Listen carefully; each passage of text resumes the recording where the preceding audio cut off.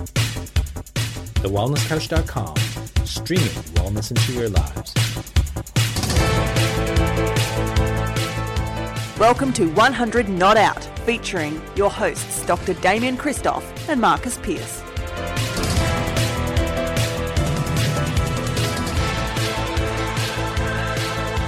Hello and welcome to 100 Not Out, a weekly show dedicated to helping you master the art of aging well. Marcus Pearce here with you for episode 521. Can you believe it? We're entering our 11th year, and I couldn't do it without Australia's, if not the world's, number one wellness expert. He is the COVID warrior at the moment because he's a little bit sinus, he's a little bit down and out, but he is here. He is here. Dr. Damien Christoph. Hello, great man. Hello, Piercy. Thank you for the introduction. Yes, I do have COVID. For the third time, I must say, Piercy, and it got me down a little bit this one. It knocked me for 6 and made me reflect a bit. So looking forward to having a little chat about that. Makes you question your intro, though. World's greatest, world's number one wellness expert. And here I am struck down for the third time with COVID. So it might be good to put some perspective around what that all means. So we'll have a chat about that today. Interesting. This will be a great chat because, you know, we've been chatting a bit about this off air and how the narrative or the conversation has changed over the last couple of years. But what I find interesting, Damo, is that and today's conversation is going to be around, is being sick no longer acceptable? Have we lost all compassion for our ill friends who are a bit down and out? Because a couple of years ago, when you had COVID for the first time, without putting too much mayonnaise on this, people thought you were going to die. There was so much fear around COVID and having it and what it would mean and all of the rest of it. And now, 2023, you've had it for the third time. It could even be the fifth or sixth time. You never know. But the thing is, you've got it again, and to say it's water off a duck's back for society, or you'll be right, mate, carry on, or you could even go to work if you wanted to. And many people in the workplace are expected to work through COVID. It just is it's quite an interesting observation when you look at how much the world has changed in its approach to illness, not just COVID, but illness over the last couple of years. Well, yeah, totally, Piercy. And I reflected. I was chatting with my mum the other day. Shout out to Mum. Hi, Mum. Love you. Hope you're travelling well. I was reflecting with her when I was little and I had a cold or a flu or something that made my bones and body ache. We would stay home. She'd tuck us up in bed. She'd make sure that we stayed cool by putting a little wet cloth on our forehead. We get toasted Vegemite. There'd be a bucket by the bed with a little towel underneath the bucket. The lights would be dimmed just so that we could sleep all day. And it would be toasted Vegemite, probably with Nutella. And not Nutella. No, would you ask to watch TV or watch a movie or something? Well, the thing with Mum was if you're too sick to go to school, you're too sick to watch television, was what we used to get told, you know. So that's I love Tess. I like Tess's hard line. Oh, yes. Like, you're not going to school, you're not having any fun. So we would stay in bed and we would rest until we got better. And that could take 1 or 2 or 3 days. And that was good because you just had to rest. Like, there was no expectation, and maybe you'd have to catch up with your homework or whatever else there was. But, you know, obviously VCE is more challenging these days, and primary school, you're still writing essays these days. But back then, you weren't doing any of that stuff. But, you know, these days. You were building blocks and doing your ABCs. Yeah, I know, right? I was just like trying to work out, is that a red brick for Lego or is that a green brick for Lego? I wasn't too sure because of my colour blindness. I couldn't really tell. So I was trying to work that stuff out. But these days, there's this expectation that you shouldn't get sick, and that it's a real letdown for the team if you do get sick. And there's a bit of it. For me, I have to tell you, I feel a bit embarrassed if I do get sick. Like I actually feel lesser that I've actually gone and got a virus of sorts or a bacterial infection, and I wonder whether or not that sort of emotion, that sort of feeling, other people feel, because if they feel embarrassed about being sick or they feel embarrassed about declaring illness, could it be that people then work through it at home and don't get the opportunity to rest properly? Or could it also be that people don't even acknowledge their symptoms, go to work and then become, for want of a better term, super spreaders, regardless of what it is, whether it's COVID or a flu or a cold or a cough or whatever it is? I think we've lost the ability to be tolerant of people who are experiencing symptoms as a result of some kind of illness. And I really felt that this time around, PC. Really felt it. Yeah, this is a really important conversation. It's not a COVID conversation. It's not a conversation about any particular illness. It's the fact that no one cares if you're sick anymore. Society doesn't. Less people care. Less people. That's a bit clickbaity, isn't it? Why no one cares if you're sick anymore? Society, as a general rule, doesn't make it easy for you to stay home and rest until you get better. I just love that. My mum would keep us home and we would rest until we got better. And in the olden days, we would call that convalescence, wouldn't we? That might even be going out, so like, going to your nana's for a few days whilst you rested, or going somewhere to rest. But we don't have that anymore. It's either you work through it, and if it gets so chronic, you go to rehab, but there's not much in between, is there? It's like we've lost the art of convalescence, of resting until we get better. And as a rule, we don't have any empathy for people that are going through tough times. Put that embarrassment conversation to one side for a minute, because that's a really interesting conversation. But are you finding, even in your own, social, professional, family circles, that if we do go down the COVID path for a minute, that it is a lot more blasé this time around? People are quite surprised, that I've got it. So one of the questions was, why did you test? And that used to be a question that I would ask people too. Why did you test? My expectation was that if we want this to go away, then we have to stop testing. But at the same time, I was thinking about it, and there I was faced with, the prospect of testing. Do I, don't I, do I, don't I? I had symptoms, and I'm thinking of all the people that are coming to our practice. I've got babies coming to our practice. I've got old people coming to our practice. It's my responsibility to ensure that I create a safe and healthy environment for those people. I do anything to keep people healthy, right? So if I didn't test and I suspected that I actually had some symptoms, and I didn't test, and then I did turn up to work with COVID, and then I spread it and somebody got very sick, that's on me, I would say. And I know that we've got to get through this, and we've got to get to the point where we're okay with it. But I think while there's still some kind of uncertainty, and maybe even let's just say fear around, and maybe a little bit of mystery around this particular virus, it's fair to acknowledge that it is a contagious virus. I don't know if it's highly contagious or if it's uber contagious or mega virulent or whatever those words were that scare the bejesus out of people. The old DA used to use, but these days, I'm aware that if you can test for it, maybe it's something that we could or should be doing to make sure that we're not contributing to other people's unwellness. Now, I don't for a second think we're ever going to get to a point of zero, but I also think that if we're mindful of how we present in our workspace, in our friendship groups, maybe we could be a little bit more tolerant and then potentially be a little bit more careful. Now, this is very conflicting for me too, because as a chiropractor, I would have always and continue to encourage people to come in to get checked and adjusted when they're not feeling well, because my whole philosophy around healthy spine means a healthy nervous system, means a healthy body. That still exists. And so, I'm conflicted, because in one breath I'm saying I can't go to work because I'm not feeling well. And then in another breath I'm saying, well, if you're not feeling well, then come and get checked. So, did I go get checked this week? Yes, I did. I went when there was no other patients there. I was very careful of, being contagious. So we wiped down the tables, did all the things you had to do to maintain like a healthy and safe environment. But I'm very conflicted, PC, I'm going to tell you, because I've got values around health that I want to uphold. I've got ideas around how potentially I could be better looking after my community, and they don't really, they don't match with each other. They're not too connected. Does that make sense? And then there's the social judgment of what it is that you do.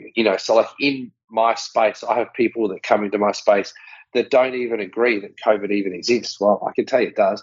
And then I've also got people that, come into my space that if they learned that I had COVID and was adjusting, I'd be in trouble, like I could be reported. So like I think it's really important that there's acknowledgement of, two different areas of society or of the community that have varying levels of concern and fear around it. Have I been concerned about getting COVID again? The answer is no. Am I disappointed that I've got COVID again? Absolutely, particularly given that I took 3 levels of precaution to bloody not get this stupid thing in the first place, and now I've got it. I'm very, bummed that I've got COVID again. Does it change the way in which I'm thinking about it moving forward? The answer is yes, of course. And I'm conflicted, PC. I'm conflicted. Well, I love your honesty. I do think, though, that if it was 4 years ago and you had the flu and you knew you had the flu, which many people would get tested by just going to the GP, but if the flu was so easy, if there were millions of tests easily available, people would actually also test for that, and they would make the exact same decision-making process. And I think you're opening listeners' eyes up to the nuances of your professional role as well. And it does sound very much like a very dedicated health professional that is considering all of the people that are impacted by their decisions.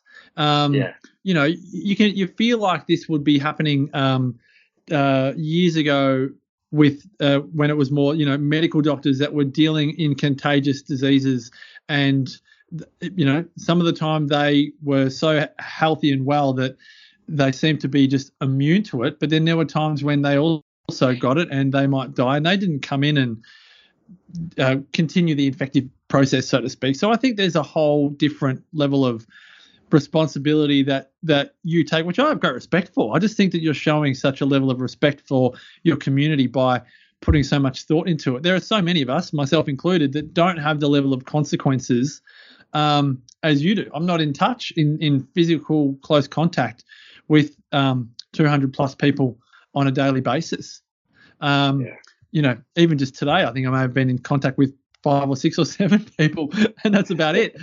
So and then I'm going to go outdoors to Derby's footy training, and I won't be physically close, to be a potential what's the word, super spreader. But I think this is just another level of, I feel like it's so important that we remember, whether it's COVID or the flu or anything else that's contagious, like bring all of that to one side for a minute. Do we have a lifestyle is not the word.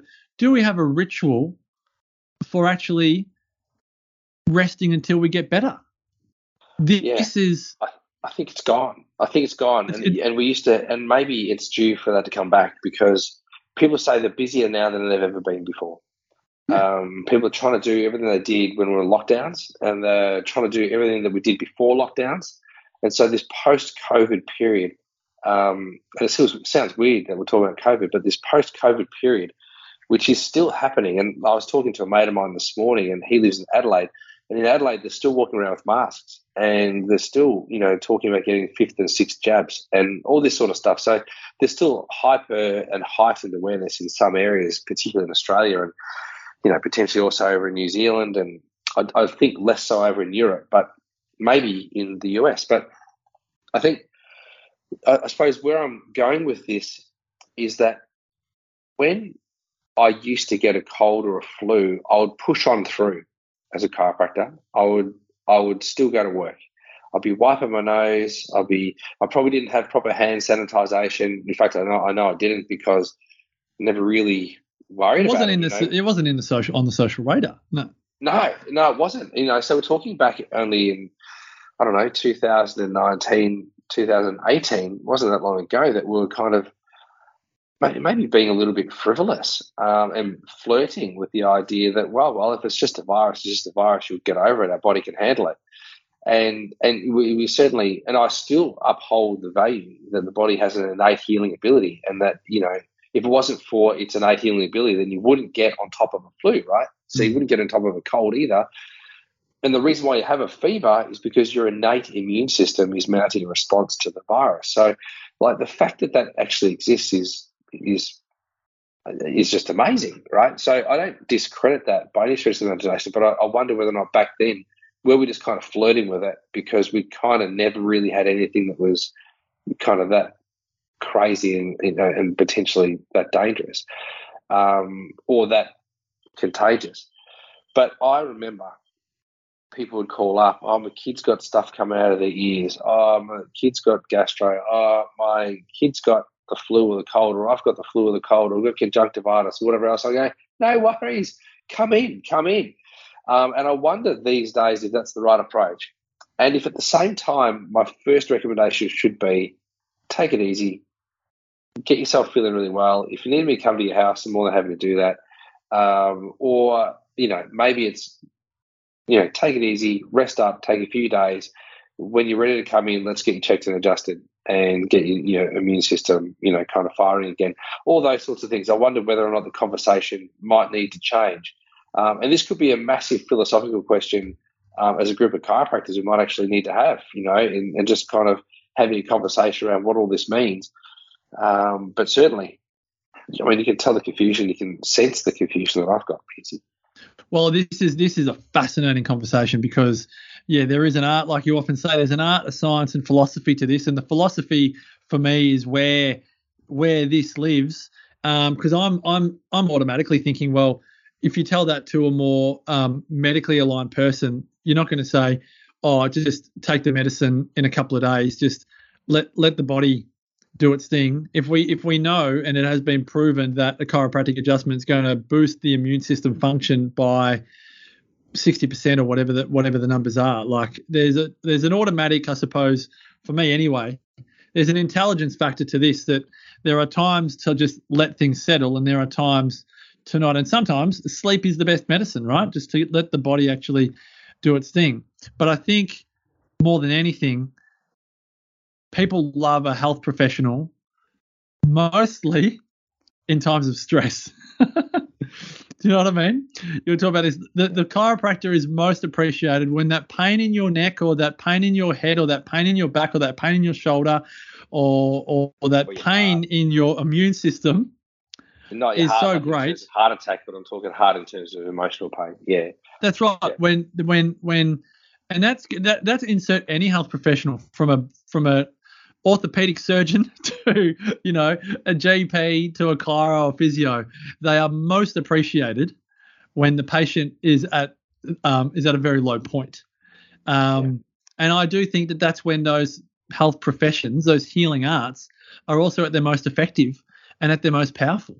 And I think most people, myself included, I'll say from chiropractic, but even just with always to be healthy and well, like the continuity goal, like go for a run every day type thing, they're a lot harder to achieve than couch to 5K, because that's so novel and that's so whatever. Like I think, say, a wellness paradigm of chiropractic, getting adjusted once a week, once a fortnight, once a month or whatever, that's a strong commitment. But I still maintain, as someone that loves my regular chiropractic care, and you can insert, if you don't get regular chiropractic care, well, the world's greatest chiropractor is in Melbourne, but insert whatever regular health practice you like to do. The time that you value that practice the most is when you need it the most. And I love that when I'm down, I'm married to a chiropractor, so that's always good, but I can race to Margaret Tay, or if I'm in Melbourne, I'm on the phone to you or seeing you or whatever. And I would never like to think that we don't have that available. And that, again, that's any health profession, that we don't have that available because society's got to the point where we don't make that applicable. But again, that's my little rant, because I do feel, and you are one of the great health professionals. Yeah. No, I feel that same way too, PC, for sure. It is, I think, my ideal is that this conversation does get people thinking about, have they made illness, sickness, whatever you call it, disposable, and to just push through. I think just listening to you talk about the embarrassment, which you'd almost call like a low-level shame, which is not. I completely think that's like, but I think all of us can empathize with it. We're like, I thought I was stronger than this, or whatever it is, immune to this, but it's also very humbling as well, don't you think? Like for me, listening to you, it's like you're human. You're not Superman. You are Superman, but even Superman has kryptonite, right? And you've got a lot happening. There's a lot of big rocks in your world at the moment, and they can be heavy to carry at times.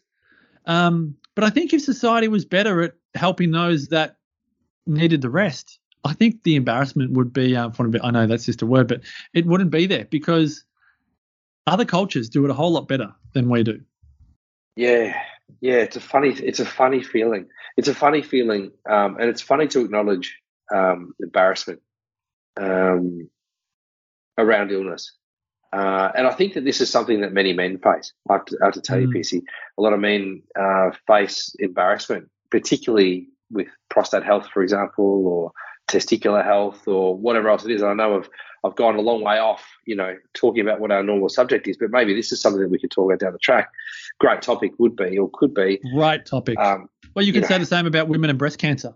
Women with breast cancer or ovarian cancer, but I mean, there's so many different things. But I think there's maybe there is embarrassment that people just have to deal with, or maybe we can demystify it and that there's no embarrassment anymore. We seem to be doing a good job culturally around the acceptance of gender diversity. I think that's becoming very easy to understand and accept. But people have been getting sick for a lot longer than there's been indecision around gender. And we're not tolerant. We're not tolerant around illness. We're tolerant, for a better term, around gender diversity, but we're not tolerant around illness. Go figure. I know, right? I know, and maybe it speaks to our society of how black and white we've become, and that we need guidelines and rules, and and now there's a new flag flying at Victorian Parliament these days, which is the trans flag, and so that's up there too now. But we need the illness flag. We need the illness acceptance flag, don't we? But what it is maybe we don't need these symbols. Maybe it's a cultural shift towards just a little bit more kindness. It goes back to kindness or acceptance or it's a weird. It's an unusual. It's a very strange feeling to be embarrassed because you're sick. I'm going to tell you. Oh, this has been a great chat. I reckon we could do a double, triple episode on this. But the embarrassment of sickness is we're going to do another episode on that. I think that's just something that a lot of people are going to be able to relate to for sure. And I just want to thank you, Damo, just for opening up this vulnerable can of worms. Like, it's just so humanizing, and I think all of our listeners will love that. So thank you so much for being the one to do that today. You're most welcome, PC. Thank you very much for letting me share that, and hopefully I haven't triggered too many people listening to this. I hope you've got any comments, whether they're comments that are frustrated or they're in agreement or they're in disagreement, whatever. Flick them through. We always love a little chat. Yeah, we do. We should do a little. We should check that out. We should check our comments and just see where we're at with those, because there could be some comments there that we've asked for, and we could do a podcast. We could do a session, an episode on your comments. That'll be all right. So hit up Damien at DamienChristoff.com, myself, Marcus at MarcusPearce.com.au. You can DM us at 100 Not Out on Facebook. And when you're in town, Damo has not been working lately because of the sea. But when you're in town, go to Sandringham, to Vita Lifestyles for some of the best healthcare on the planet. And until next time, as always, continue to make the rest of your life the best of your life. Bye for now. This has been a production of TheWellnessCouch.com. Check us out on Facebook and join in the conversation on Facebook.com/The Wellness Couch. Subscribe to each show on iTunes and check us out on Twitter. The Wellness Couch, streaming wellness into your lives. Whilst the Wellness Couch presenter endeavour to provide accurate and helpful information to their listeners, these podcasts cannot take into account individual circumstances and are not intended to be a substitute for health and medical advice from a qualified health professional. You should always seek the advice of a qualified health professional before acting on any of the information provided by any of the Wellness Couch podcasts.